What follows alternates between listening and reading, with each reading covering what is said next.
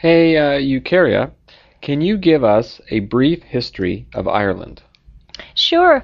Well, I think most people know of St. Patrick's Day, and that it is an Irish festival which celebrates being Irish.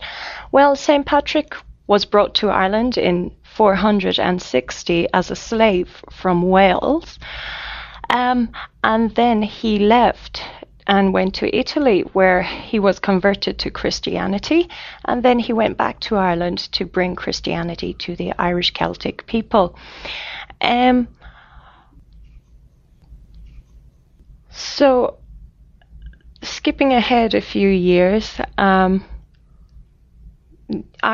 Celtic people were always quite unique within Europe because um, we the Celtic people always believed in equality between men and women, and therefore there were women warriors in Ireland, which used to frighten many of the potential invaders away, because a lot of men didn't like to be beaten by women back then. And maybe it's still true don't. today. Yeah. Then the next biggest thing in history was the colonization of Ireland by England, starting in the 16th century until the early 20th century. And it wasn't taken too readily because of the nature of the Celtic warriors. It was probably the bloodiest period in history because the Celtic people did not like to be colonized, so there was a lot of fighting and battles between the English and the Irish, even though the English had, to all intents and purposes, colonized. It was not an easy colonization.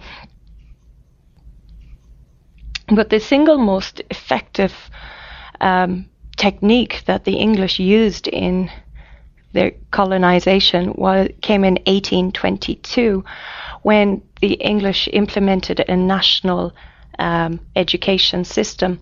Before this, Irish people used to go and learn in schools called hedge schools. So they were outside.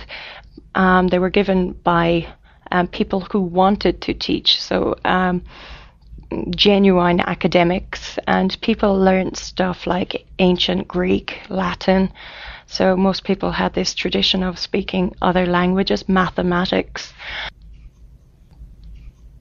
So when the education system was changed in line with the English colonial system, became illegal to speak Irish in the classroom, and it became illegal to speak Irish in many places. Now, in my city, there's a lovely trading area called the Old English Market, and it's called the Old English Market because there's a sign inside the door. Anyone who will speak in Irish and not English will be sent to jail. So it was really strictly enforced, and it was a very, I can't say laudable technique, but it was a very effective way of colonization. So nowadays in Ireland, people speak English and people speak Irish both, and it's considered bilingual. All documents, all street names are written in Irish and then English.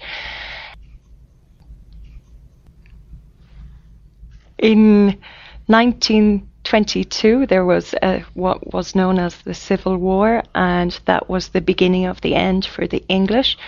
So the first Irish constitution was written in 1935, and it stated that Ireland is a neutral country. So therefore, Ireland did not enter World War II, and it was declared a republic in 1949.